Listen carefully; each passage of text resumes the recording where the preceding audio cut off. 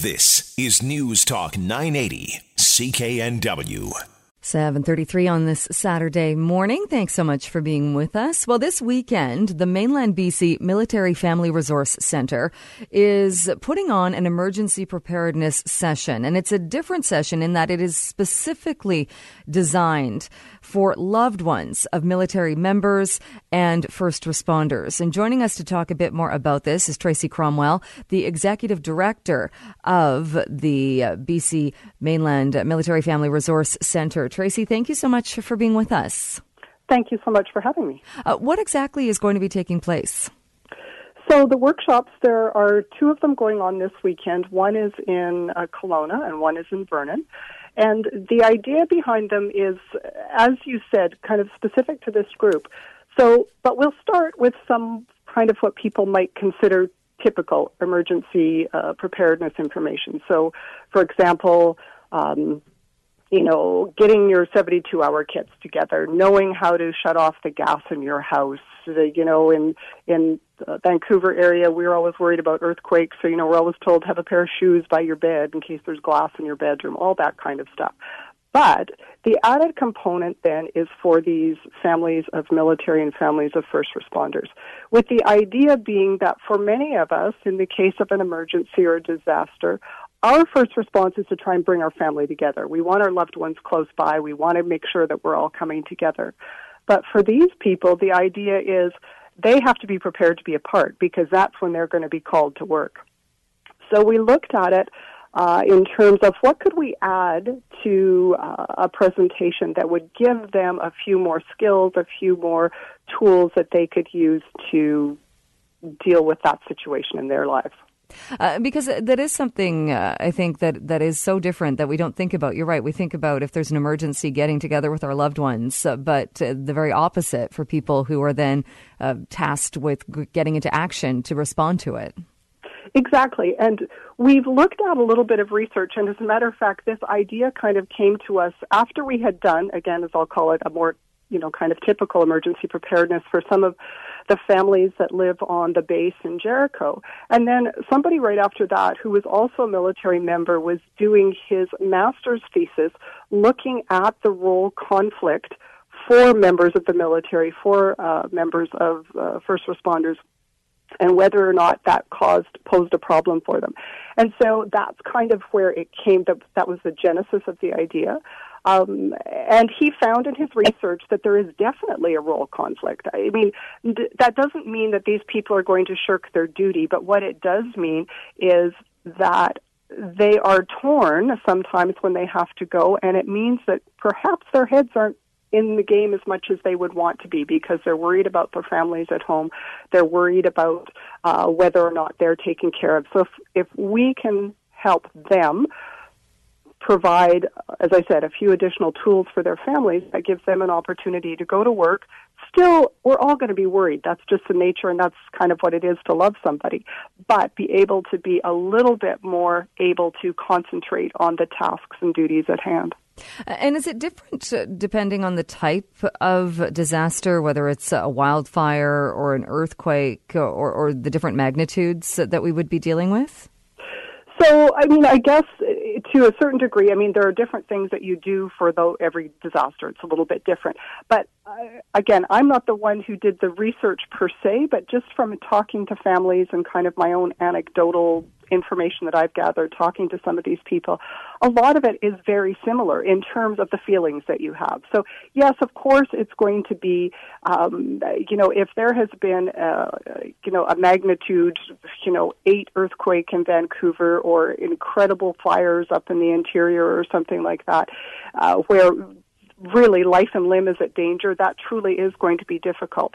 But even in those situations where people are just apart, it's hard on the families to unexpectedly be apart, especially if there are perhaps children involved and they are having problems processing that information, knowing what to do. But just that idea of suddenly having a family member not there, it's stressful on those relationships. So we need to help strengthen those relationships as well. And is this something, though, that first responders, when they're becoming first responders, that they are trained to deal with? So I can't speak too much for first responder families because I work more with military than I do with first responders. So I know in the military situation there is some training, because the military does a great job of kind of, trying to take care of families, trying to take care of the military members. But it's never been looked at from this perspective before. There hasn't been anything in terms of, kind of that emergency preparedness piece. We do, within the military, we do deployment support. So we do those things that when people are being deployed into different regions of the world where our military is called upon to serve. But this is a little bit more... perhaps a little bit more practical and making people realize that sometimes, it's not just that big deployment overseas. It could happen right close to home when you kind of aren't prepared for it and aren't thinking that there might be much preparation that you need to do, but really there is preparation that needs to be done for those circumstances as well. With this event taking place this weekend, how will things unfold? Is this something that takes place over the entire weekend, or what will be happening? No, so the events themselves are relatively short. It's a couple of hours long, so it's a workshop. And one of the reasons we've done it that way is as important as we all know this type of information is. We all have busy lives. We all are, not always really anxious to dedicate a whole day or a whole half a day to something like that. So just trying to get people to recognize the importance and then to give up a bit of their time to come and do this was a good place for us to start. So it will be a session, as I said, probably about 2 hours long with opportunities for people then to ask questions, hopefully find a few practical things they can implement into their lives right away. It's not all about big, huge plans. In some cases, it's just about thinking about things a little differently and helping to get your family prepared for that. And I would imagine, too, we think of people in the military and first responders and such as already being the most prepared, or we make that assumption, I think. Well, they are, and I believe that the first responders and the military are really prepared. But sometimes it is those families that aren't quite prepared, that kind of includes the military member or the first responder in that family group, too. So while they may be prepared in terms of doing their job, like they know how to do their jobs, and if you set them to those tasks, they know how to do them. What we can give them a little help with is helping them so that their minds are fully on their jobs, they're fully dedicated to that, knowing that their families are prepared, their families are ready. So whether it's knowing that their families have an additional support system at home, because that's an important piece of it. If your support system comes from your family and part of that family is gone, where do you replace it with? Whether it's just kind of looking at some coping strategies. So, even just talking to your family, and this could be parents too, because there's a lot of single military and first responders. Talking to your parents, talking to your children, talking to your spouse.